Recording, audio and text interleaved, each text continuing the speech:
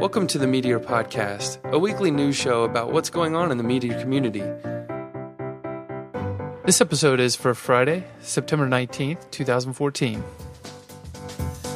Welcome, Meteor fans. I'm your host, Josh Owens, along with my co-host, Rye Walker from Differential. I guess we both work full-time with Meteor, huh? But not together anymore. Yeah, this is weird. This is a little weird. No, it's not weird at all. No. We are remote now, though. We used to do it in person. And I'm at home, no pants on. Just kidding. I'm wearing shorts. Anyway. You're not wearing pants then. Huh? Technically, you're not wearing pants. True story.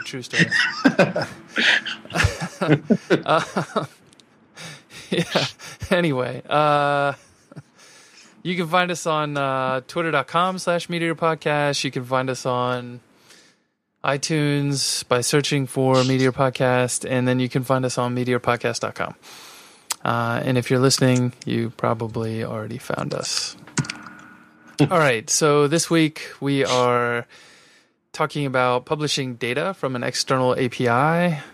I don't know if you can hear that, but there's dings from Google+. Talking about Creator Roundtable, some packages, like a discussion around packages, managing wait times, tokenized access, and how to scale a Meteor app. Some of those had longer titles, but I was lazy and didn't copy them. So, first up, publishing data from an external API. So this is actually part of a two-part series that David Burrows, I think that's how you say his last name, posted. And I thought this was pretty awesome. When I was at Differential, Greg and I actually worked on something similar with the billing package. Mostly Greg. I was more a high level. But, the idea was like with Stripe, they have an API. Why bother to store that data? Like you can just make an API call and pull the data over. And we wrapped it up in a regular kind of collection-esque function. So you can, what do they call that? The publish function. And you can, when you grab all your data, you can send a ready call, and then it pushes that to the client. And then, so you can even do the wait on, and it'll give you the little loading spinner and all that kind of stuff. And so he walks through, how to just add any old data as the first part of his blog post, and then he wrote a second part which actually shows you how to do fetches on an API. And he shows he uses a Google API for fetching books, and so it'll take a query parameter and then it'll go fetch all the books and add them in as docs, and it's got like the thumbnail, title, link, snippet, all that kind of stuff, and then it pushes that down. And then on the front end you just treat it like a book collection, and when someone does a search, they'll start getting all this data on the front end that's not coming from Mongo. It's actually just coming from an API. So is this like a limited functionality collection then? Because you can't write to it and it's not going to be pushing new data up? Or is this I think reactive? This is more for, well, it's reactive. So if, is it reactive? I guess technically it wouldn't be reactive. You'd have to like monitor the HTTP GET request, the resource, the endpoint at the Google API, in order to really make it reactive. But it's okay. I mean, basically, this is data generally is not going to be changing super fast, or if you need something like that, then you could just use the API to stick it into Mongo and let that be reactive, I suppose. This is pretty cool. And I think. This is along the lines of the discussion we had before. You and I were talking about, like, last week, I think it was, you don't have to have everything backed by Mongo.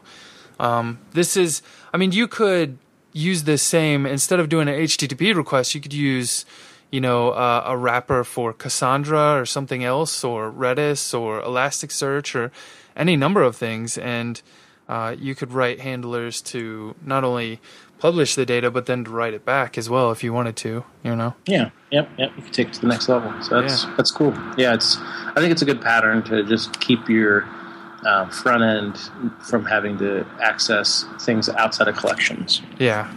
And it's interesting too, because this is a great way to consume those APIs. And I was actually talking to Dave over at Meeting Hero, and he was wanting to do like have an API and use that for kind of like a data access layer. And so this doesn't seem so far-fetched when you look at this, right? To think that you could possibly pull something off like that. Mm-hmm. So cool, good stuff. Yeah.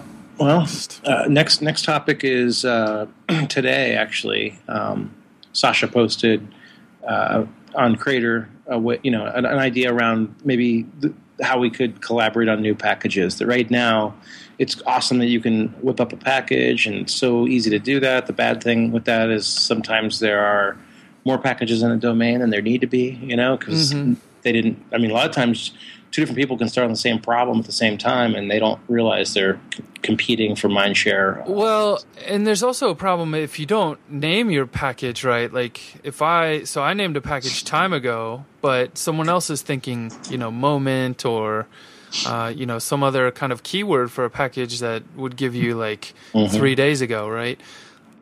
There's no way, there's no good way unless you're really, really good at putting in the metadata. Like, you're going to end up with two packages, and one may have already been in place that would have taken care of your problem. Right. Yeah. So how should we just accept this as the way things need to be, or are there some solutions or ideas to avoid that sort of problem, or at least minimize it? Right. Right. So basically, a spot where you'd go to check to see if someone's already working on this and maybe team up rather than compete. So I think this is a cool idea. The conversation's just started on Crater. There's 4 comments, but if anyone has any thoughts or ideas on this, jump in and maybe I think. I just realized I just read the sentence from. Maybe we should use Telescope. Is Sasha's idea, so that is a good idea. Yeah, actually, so I'll just throw it out there. Maybe we could have a discuss dot, atmosphere dot or atmospherejs.com or something, and use Telescope and just have it's not a forum per se, but maybe that would get us started, right? Mm-hmm. So discuss.atmospherejs.com. Yeah. That's the thing that should exist next week, right? Yeah. Yeah. We said it on a podcast, so now it'll come true. Yeah. All right. Which just happened, right? Yeah, that did happen. Now we've got Crater's got a little I updated it the other day, and now you've got a little notification if you've got the page open and new stuff has come in since you were last looking at the page. It'll say 3 new posts or something. David Burrows, thanks. Yes, indeed. Cool. All right, next topic. So this was managing wait time. So I was working on a project this week, and we were just randomly getting long loading times on pages, and my first go-to thing when we want to troubleshoot that is let's install Kadira. So we install Kadira, got it deployed to production, and lo and behold, there's a wait time in the publications, and it was taking 17 seconds, 50 seconds in some cases, and it's whoa, what's causing that? And so you click on the wait time, and it gives you this nice view of showing you all the methods and subscriptions that are being called, but you don't know which one is the offender, right? Maybe one of those is taking 20 seconds and another one's taking 15 seconds, and all the rest are sub 1 second kind of publication subscription stuff. And so I was frustrated because I see this list of 30 things and I don't know which one I need to be optimizing. And so I went and asked Arunoda, hey, is there something you can do? And he's yeah, we actually kind of have that halfway done. Maybe we can finish it. And then the next morning I woke up and he finished it. And so it's been super nice because now we're actually tracking down troublesome slow requests and finding where we need indexes and that kind of thing. And it feels kind of awesome to be able to debug an app in that way. Yeah. So pretty stoked with that. Big props to Arunoda on getting that done. Yep. I have nothing to add to that. Good summary. All right. Next topic: tokenized access and invited use in Meteor by Dave Anderson from Differential. He's been cranking out some blog posts. Yeah, long-time listener, first-time caller, right? Yeah, actually, true. Wow, new blood. Thank you, new blood. Yeah. No, he basically, he was working on a feature this week, realized that he had to think way too much about it, and there was nothing on the internet about the best way to do it. So, as he wrote the code, he shared it. So there's a lot of code in this post, pretty long post, but the idea is, if you are if you're inviting people for like limited use without an account, this is the way to do it, or a way to do it at least. Do I smell an accounts token package? Account tokens? I wish I could tell you if that was true. I don't know. I haven't talked. I haven't talked to him about this post. I did read it though. Yeah. But no, it's again, it's pretty specific type of use case. But there's going to be like a few months from now, you're going to be thinking back to where did I hear about that tokenized access? So I'm sure this will help lots of Meteor users throughout the future. This particular problem. Yeah, definitely. I mean, there's a lot of like good use cases for this, so I think this is pretty helpful. Yep, and I do it in Assistant.io. We basically decided we want to make sure that you can invite people to meetings without having to force them to sign in. So, I mean, I haven't worked on too many ideas of my own, but the most recent one I had needed this, so it is a good pattern. Yeah. All right. Last story is how to scale a Meteor app. This one was my blog post for the week. I don't know. Like, I've been doing a lot of thinking about scaling and getting a lot of questions. Like, where do I host is kind of a common question I'm getting on Meteor Club. And then, how do I scale my app out is another question I've gotten a couple times. And so I just kind of sat down and tried to think through, what are the steps that I've taken in the past, because this isn't your typical kind of, Rails app or Python app or anything like that. Like, you can't throw Varnish in front of it and just magically make it, scale out to 1 million users. Mm-hmm. And yeah, I mean, we've talked about it before on this show. Like, oplog support is vital. Like, it is definitely it made it possible. Yeah, it's definitely step number one, right? Because you not only do you drop your CPU usage, but then you make once you do scale horizontally, like, those changes are much more real time. And so that's kind of key to me in order to be able to scale out like that. And then the other thing is, when you do scale horizontally, that being able to scale horizontally is definitely important because, back when I wrote that Meteor Killing Rails post, we had the server on the new blog package, and it was all on Meteor. It was like our first day hosting the site on Meteor, and there were like 700, 800 people, and Modulus toppled over, and we were like, oh crap, what happened? And then we were able to scale to 2 servos. I kind of talk about this a little bit, but scaling to those 2 servos, we were able to handle all the traffic. But had we been doing something maybe a little more interactive, it definitely, like, the diff and pull would have made that be like 10 seconds between updates, and it would have stressed the CPU. And I don't think you would have been able to handle nearly as many connections, if you have oplog turned off or turned on. Yeah. And then, Kadira, I talked about it a little bit, but it's pretty vital as well, because you're able to dig in and see, like, which methods and which publications are kind of running slow. And the publications, I get to this in the end of the post, the publications, I think, are kind of the central core of Meteor. Like, if you're going to have scaling problems, I think this is where you're going to hit them first. And depending on, how much data you're pushing into the publication, or how many people you're throwing at it. Like those are where I think you're going to have the scaling problems because, you've got the merge box, so that's going to drive up your CPU. And then if your publications are crazy, the merge box will drive up your memory usage, and then the depending on the publications and how much work you're doing in there, that might drive up your CPU as well. And so I think that's where a lot of your scaling problems are gonna happen first. So. Yep. Yeah. Well, I think again you covered that off pretty well. It reminded me. You mentioned Meteor killing Rails post, and it reminded me of like a bonus topic that maybe we can cover here. Oh, nice. Well, first, before you get to that, we do have two sponsors. Oh, that's good. That's great teasing too. By the way, Josh, nice. Almost forgot. First up is CodeShip. They do continuous integration. So if you're interested, check out. Going to be horrible this week. I think it's CodeShip.io. And we do have a coupon code. Wow, I totally should have brought all this up. I suck. Let's see.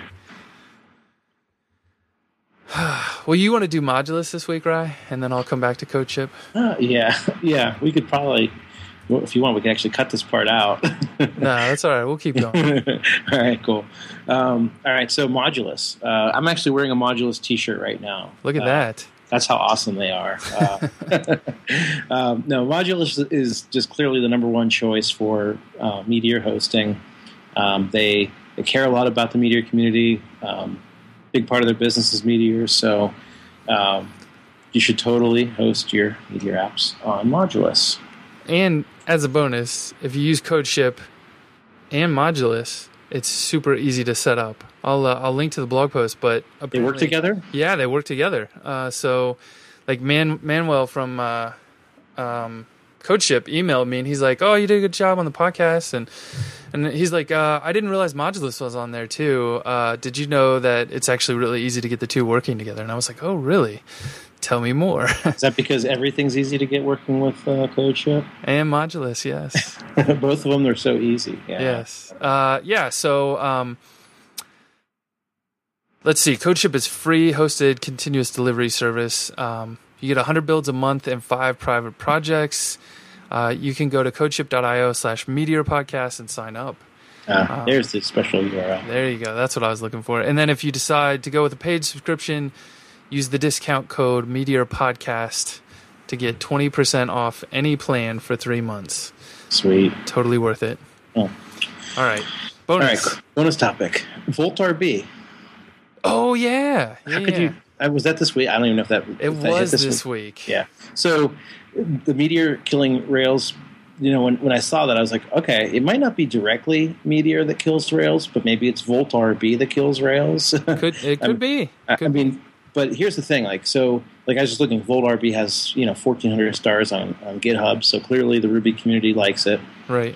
It is a copy of Meteor, right? Yeah, it's not. I don't think it is an exact copy, but it's. It's got WebSockets, it's got real time. I don't know what's different about it. If anyone knows, it's also backed by Mongo too. So. Exactly. So basically, what I think is going to happen is Rubyists are going to go check this out. They're going to be like, "This is pretty cool, but why are we using Meteor's stepson instead of Meteor directly?" So I think I believe this will actually create a conduit from the Rails towards Meteor. All right. So you ready for the real mind-blowing part?